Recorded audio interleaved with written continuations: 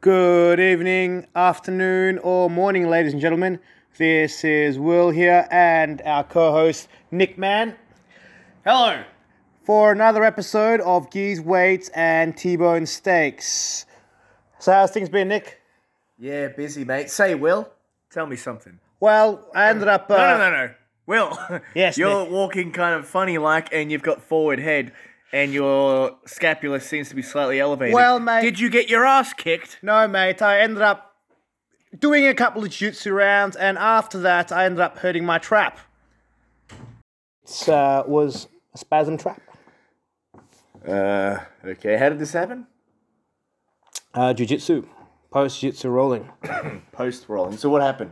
Obviously an incident has transpired, and someone has injured you. Is that what you're telling me? Well, I mean, in the heat of the moment, I didn't feel it there and then. Heat of the moment. Heat of the moment. It was no gi rolling, and I'm pretty sure as I was playing my reverse De La Riva guard, old mate. Oh, it's great. It opens up a lot of leg locks and taking the back, that kind of stuff. All right, you go on. Then what happened? De La Riva reverse. Go on. And my training partner tried to create this guard pass, in which case he clamped my head and my hand together, try and pressure pass.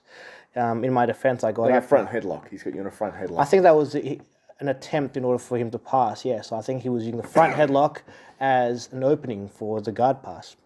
It didn't work. Nonetheless, I still swept him.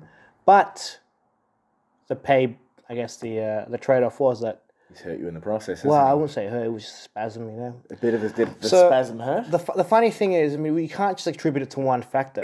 There's a lot of other factors that contribute to this issue. So we talk about physiological load. It's something that Paul Chek talks about, whereby someone doesn't just get the accumulation of stress of mechanical loading throughout the whole body. When I say stress, it's physical stress and also mental stress can summate in things like injury and sickness, and excess levels of cortisol, so forth and so forth.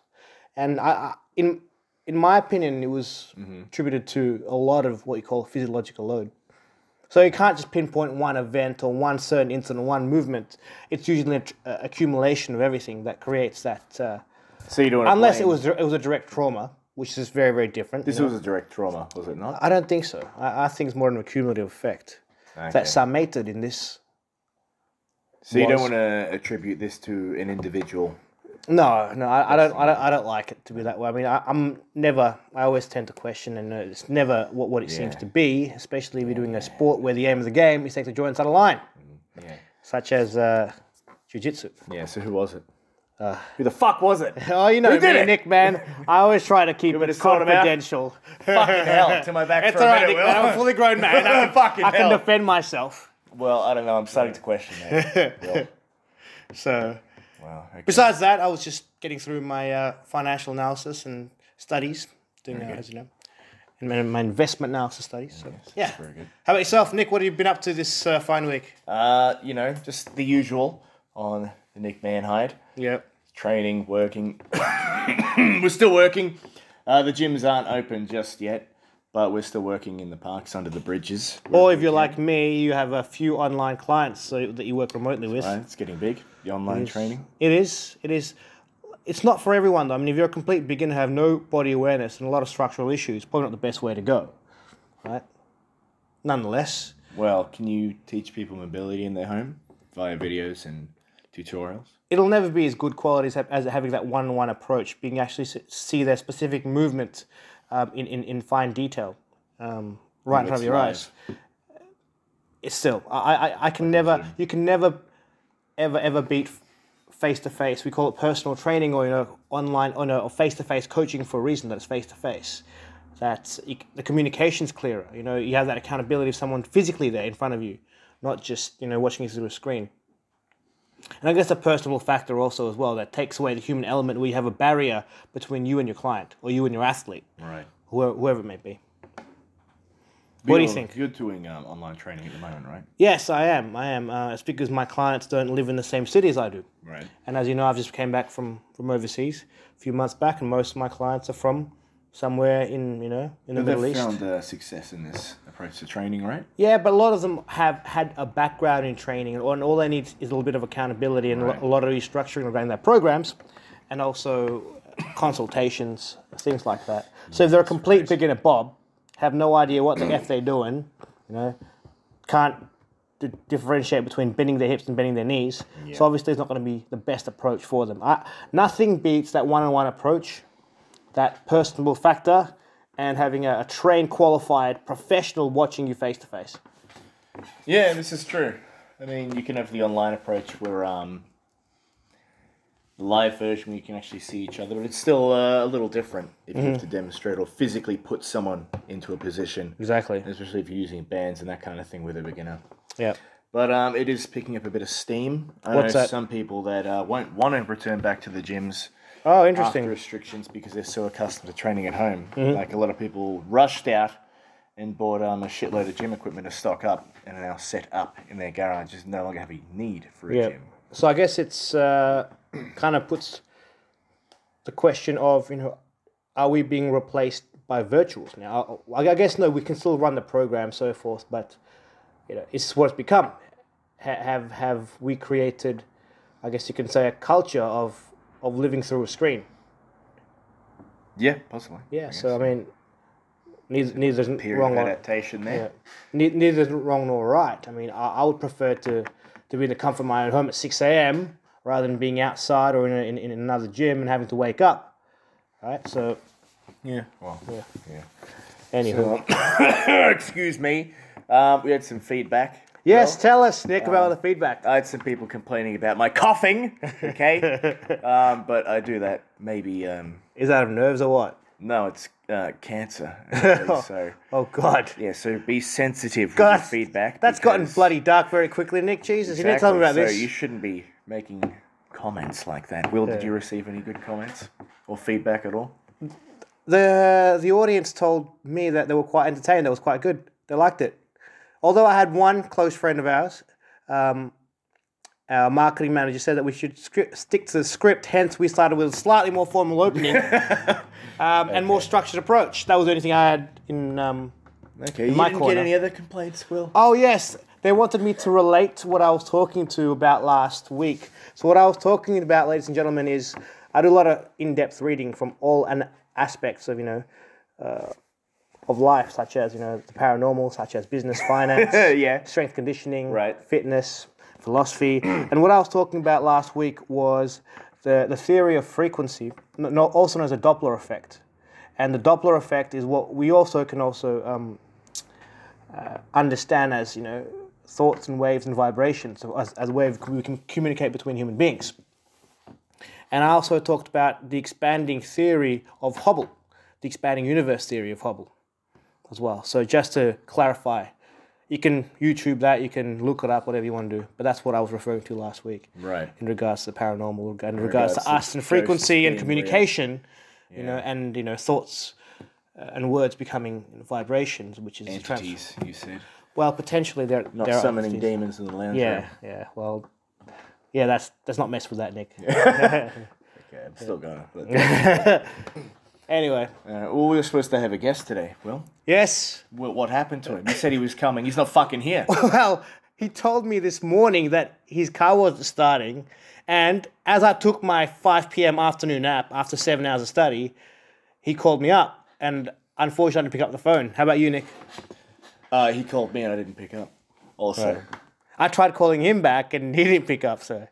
So did he ditch you? Or we ditched I guess he gave us a courtesy call. He'll be here next week. We're not going to tell you his name, so you won't be surprised. Why not? You want to tell him? We can't incriminate. Surprise guest. We have a surprise guest. Yeah. So our surprise guest was meant to be with us this evening, but like all successful enterprises and businesses in these conditions, we have pivoted, and therefore we've decided to run the podcast by ourselves. Right, so he called you this morning and said his car won't start. No, it was in the afternoon sometime. Oh, right. Couldn't take the bus. Yeah. Oh, no, he called me he messaged me this morning, called me up in the afternoon. Okay. Yeah. Oh, and here we are. So... You don't want to say his name? No, do you want to say his name? We're allowed to, right? Technically, we're allowed to. Yeah, go on then. No, I'll tell you. Go on. Jeez. Let's leave them in suspense until they meet our special guest next week. All right, fine. So you look forward to that. The special guest that will be here next week, ladies and gentlemen. Yeah. or next episode. So Nick, how about your end? What are the comments that you've been receiving from your audience or our audience that has spoken to you? Apart from complaining about my coughing and my laughter. Me Which is laughing most too much, entertaining. it's bad for me to be happy, apparently. It upsets enjoying people. your own show. God, if you can't be your own fan, then who can? Yeah? That's a good fucking point. Working out here. Yeah.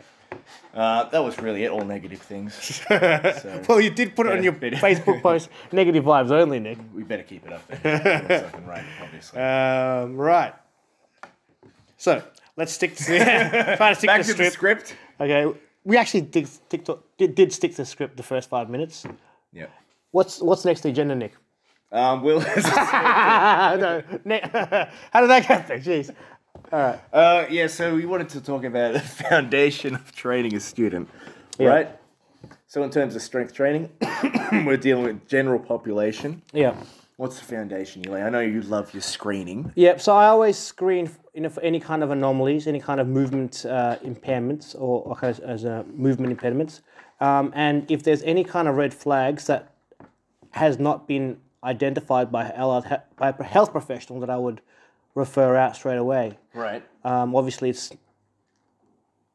it's not in our scope of practice to be able to train someone. Beginner Bob comes in. Yep. He's got a lovely physique. Yep. Okay, not so much his physique, but he's got great anthropometry. Yep. He's all set to go. Yep. So he has no movement injuries, movement impairments. No, he's good. Okay, great. First thing I will teach is the basic fundamentals of skill of the major movements. So your hinge pattern through a deadlift pattern and variations of, your squat pattern, your horizontal push, horizontal pull pattern, and in very small cases, the overhead movement, unless they have appropriate scapular rhythm. In other words, He's good to go. He's Yep. good to go. Then He's I good would to go. focus on the vertical pushing and pulling patterns as well. Okay, yeah, And very good, very of good. course the lunging patterns, and then your Single leg stance. Yeah, Jumping? single leg. Would you let him jump? I wouldn't let him jump straight Wouldn't away. let him No, jump without. straight away. So rule of thumb, if you look at the studies of plyometrics, the Russians believe that in order for someone to be qualified to do proper plyometrics, where there is high degree of force production, force absorption, then they need to be at least be able to squat 1.5 times their body weight in the Challenge. squat. I challenge it. I don't think it's that much necessary. As much as that, it's not the Well, 1.5 rule. I according- remember that being. I according- think they taught in the courses. Yeah. But in super I training, taught you that one. You did. Yeah. In super training, I'm going to murder his name, but Yuri Verkhoshansky. Yeah. Right. He does say a monster squat is not necessary to be able to perform a plyometric. Yeah. Although I'd say that proper squat pattern is, of course, Yeah. important, should be well reinforced before you apply any plyometrics to it. Okay, so when you're going through these major movements patterns, Willy Wildo, would you be using a barbell for this, or body weight, or what? What's your go-to tool in the shed? So rule of thumb, I always stick with dumbbells. Or if they can't even master body weight, then I would always focus on body weight first. If you can't master your own body weight, then you shouldn't have excess resistance on top of your body weight, because that could potentially cause further impairments. That's not to say a light dumbbell to help them counterbalance, stabilize isn't going to help. But I'm trying to say mastering the body weight is what I always try to focus on first. But then again, it depends on the goal. If they just want to build aesthetics, then of course you can do your more open chain movements, your dumbbell presses, your bench presses, and so forth and so forth. But if you're looking for absolute relative strength, athletic performance, then yes, I would definitely focus on building the foundations through structural integrity, stability, and mastering your own body weight first before adding extra resistance on top of that. Yeah, so you'd use different tools regarding on their goals, is that right? Yep. Yeah. And I would also choose variations of the different movement patterns depending on their goal as well. Okay. Yep. So what I like to do with people is I fit them all into the same box. I get them all moving with a barbell. Because as far as I'm concerned, the barbell can improve your physique rapidly, as well as your sports performance. This is assuming they have no certain kind of of impediments. course, assuming they're not already broken. Yeah. Or they have inadequate posture, or they have no they're good no body to go. awareness. They're good to go. Otherwise, you're Okay, going to do screening sure. and everything else beforehand, which we've spoken And about build your fundamentals. before. Yep. That's right. A weak foundation means that whatever you build on top of that is going to start to collapse. That's right. That's right. So it's all about structural integrity. I know you're not a big fan of the overhead barbell press, Will. Well, not many people are actually, orthopedic qualified to do that, Nick. Look at how many people have, rotator cuff issues, that rounded shoulders, really bad scapulohumeral rhythm, rounded, very kyphotic. So they haven't got the proper patterns and the proper structure to be able to do that, perform that correctly. And if they do, would you still use it in the program? Of course, if it's all clear, then good to go. So yeah, what are your thoughts? Go on. Whenever you give that look, I know you're about to say something.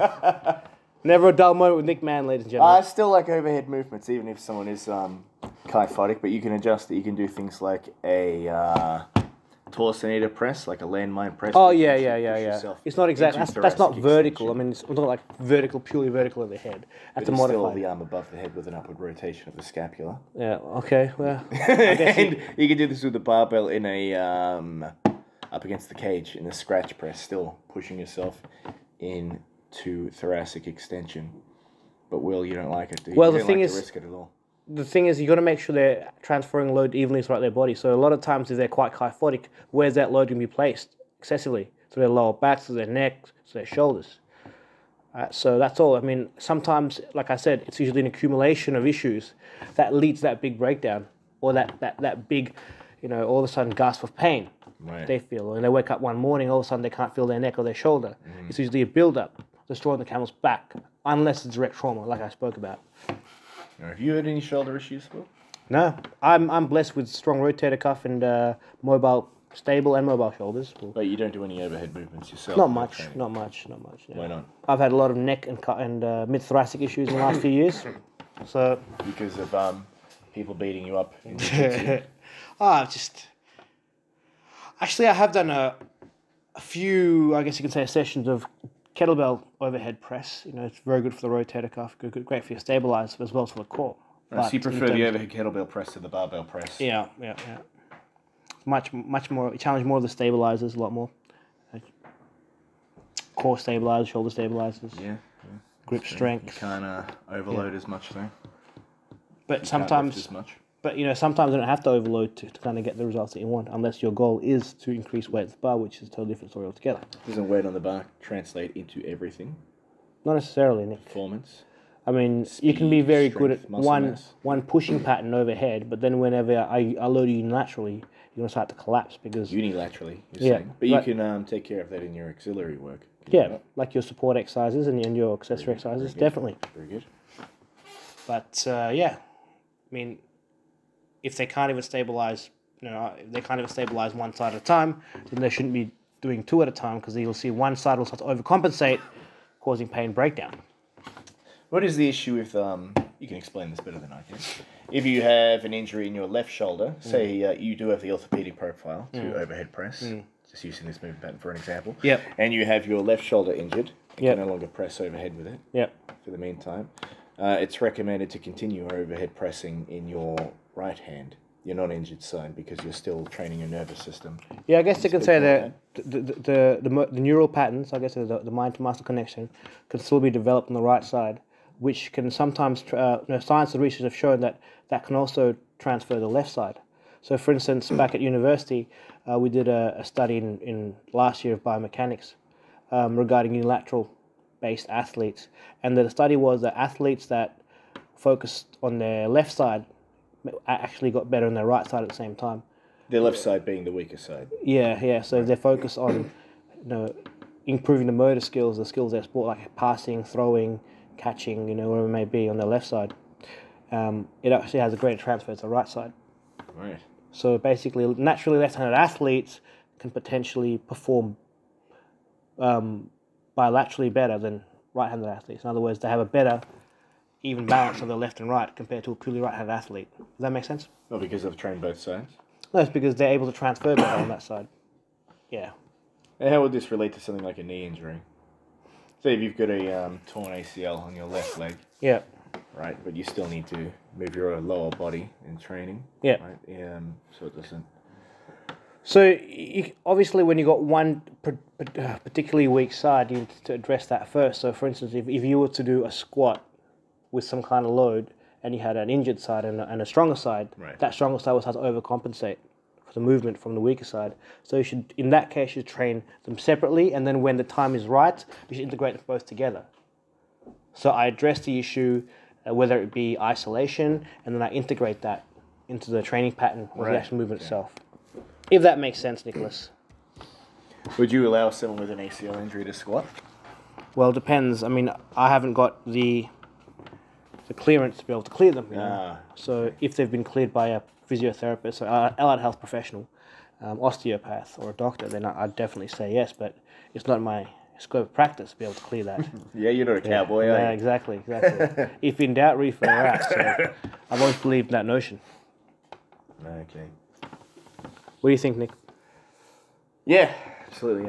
You got to cover your ass first and foremost, right? Yeah. Yeah. Always get that doctor's note. Yeah. You trained many high-risk individuals, Will? Yeah, throughout my time in university, I was specialising in people with metabolic syndrome, so diabetics, people with chronic heart disease as well, people that had suffered from stroke. So these are more of your high-risk clients, specific general older population, so over the age of 60 with metabolic syndrome, that's even higher risk as well. Over the age of 60 with predisposed heart conditions, that's high risk as well. So it all adds up.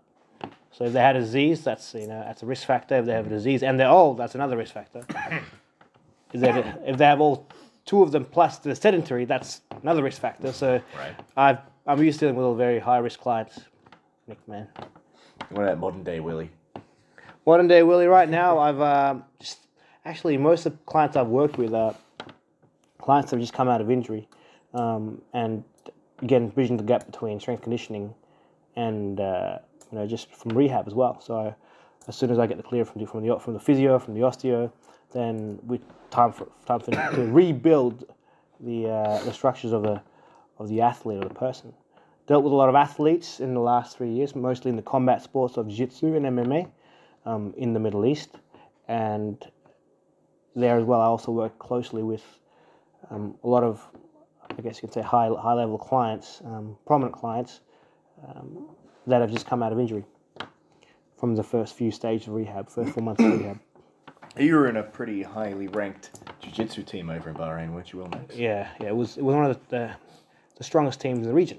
So yeah, the region of Bahrain. Yeah, and also the Middle East itself in that region as well. So it's a very strong team, and one of the best experiences I ever had, and wouldn't have it any other way. It was a great life lesson, and you learn a lot about yourself, and learn a lot about other people and other cultures when you travel abroad, work abroad as well. So what made this team better than the other ones you trained at in Melbourne? So the foundation, the structure of how they built their white belts. So they have a great foundation program for their white belts and a great foundation program for their intermediates as well.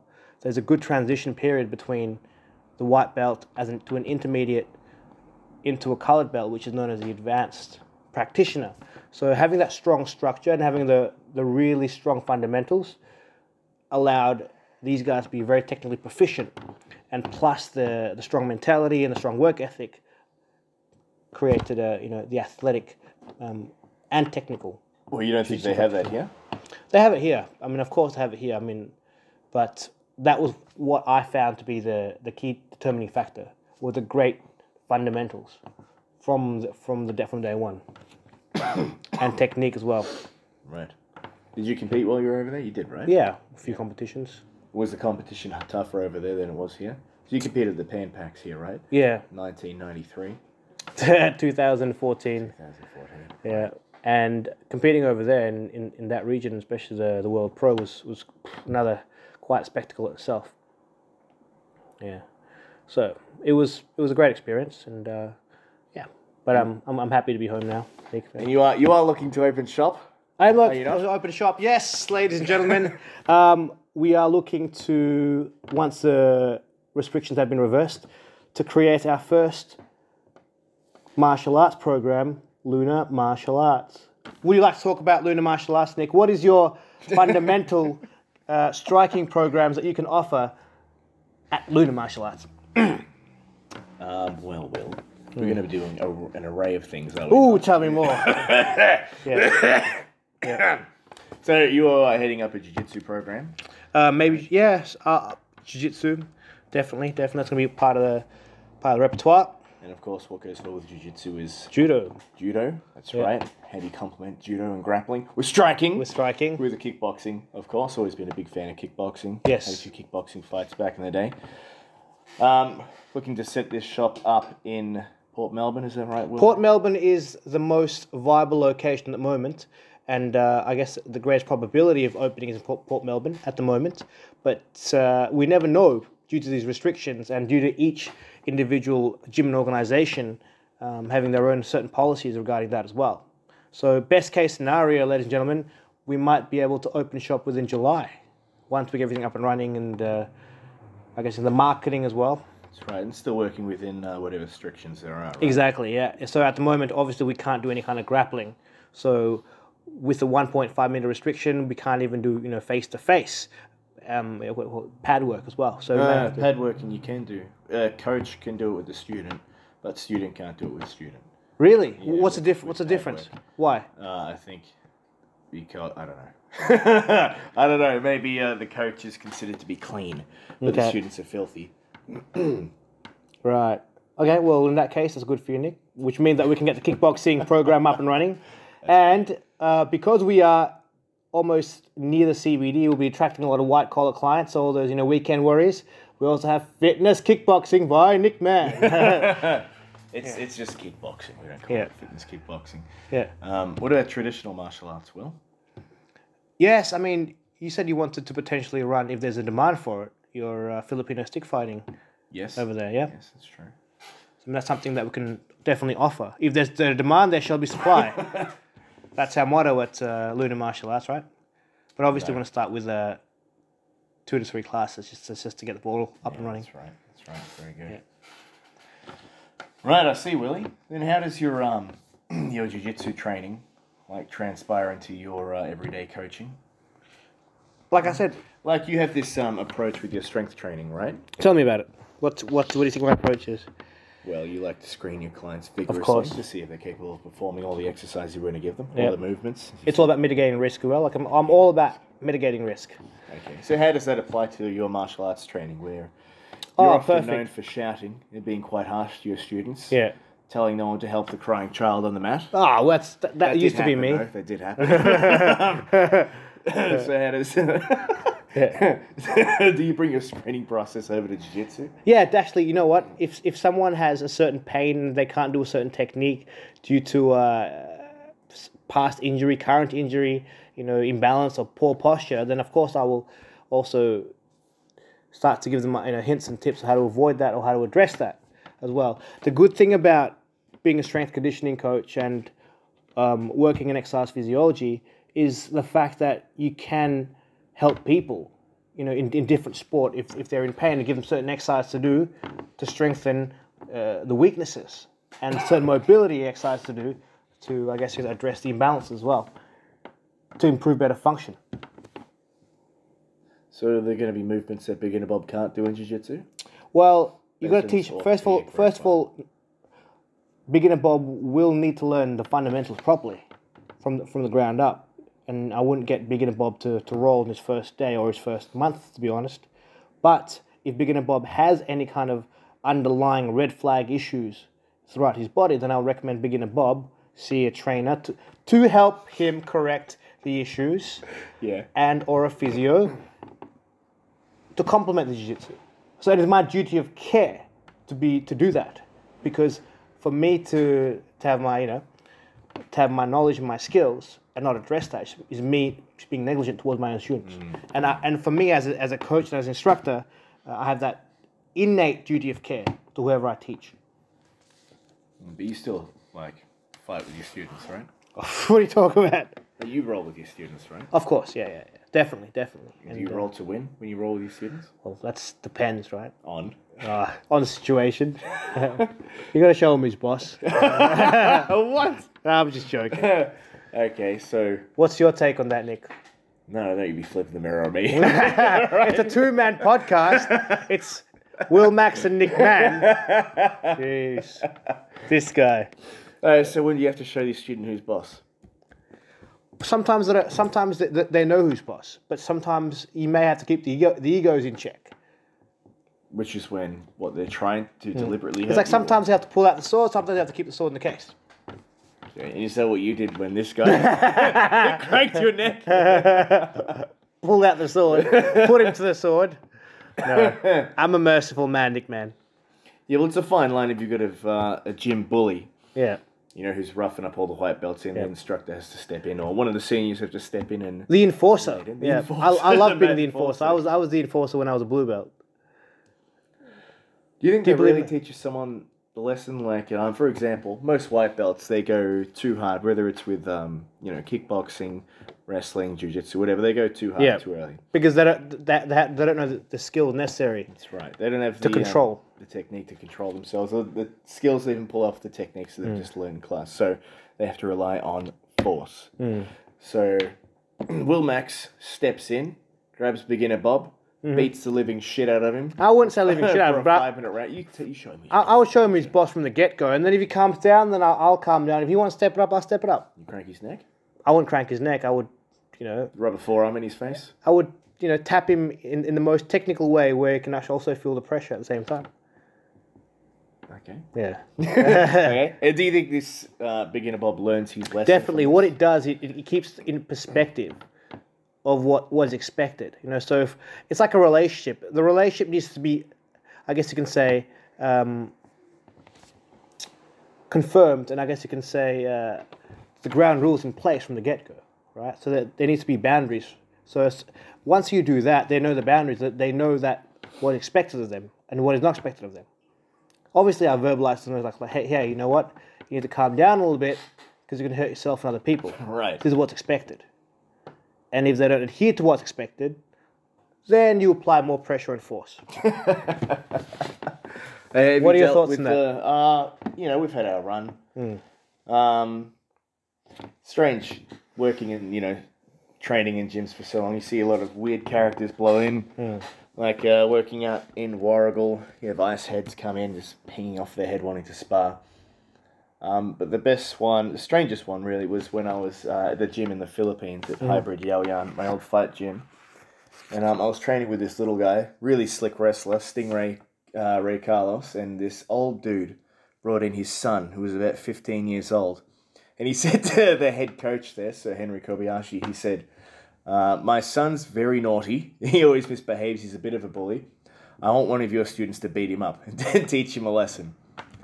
So this kid's jumping in the ring. He's keen for it. Puts his gloves on. Big, stupid fucking head on this kid, man. He looked ridiculous.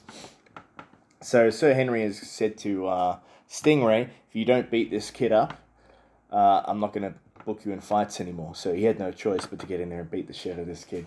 So Ray gets in there. He's absolutely clobbering the shit out of this kid, taking him down, big overhand, right to his giant fucking head. And the whole time the dad's on the outside of the ring calling out, yeah, beat my son, beat my son. What the hell? Why? Cheering on Stingray. For what reason? Because the kid was a bully and a little fuckabout, and he wanted him to get a beating to teach him a lesson. Great. I definitely agree with that. Yeah?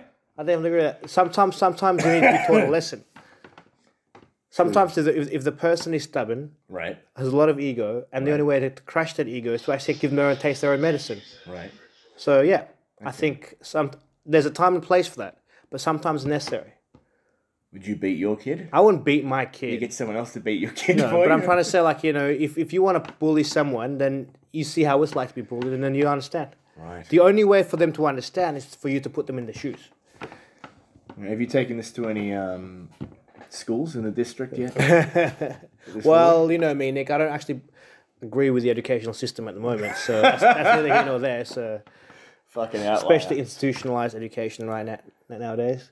Yeah. Okay. Yeah. So, to answer your question, no, I haven't, but I would love to. If they want to ask it's my the anti-bullying program. Yeah. my old man used to say, if you hit him back twice as hard. Well, now you're just bullying the bullies. You got to lay off them. Who? You got to lay off the bullies, mate. Yeah, exactly. So it's like in Cobra Kai, right? The bullies become the victim, and the victim become the bullies. That's right. Yeah. How's that show? You liking that, Nico? That's a great show, mate. That is an awesome show, Cobra Kai. Ah, brilliant. Yeah. Right. Okay, ladies and gentlemen, that is our 40-minute timer. Thank you for listening to Geese Weights and T-Bone Steaks. Cheers. Next week, special guest. The special guest will tune in and find out. Tune in and find out who our special guest was meant to be and will be arriving next week. Fucking better. Yeah. Have a goody week, guys. We'll see you next week. Over and out.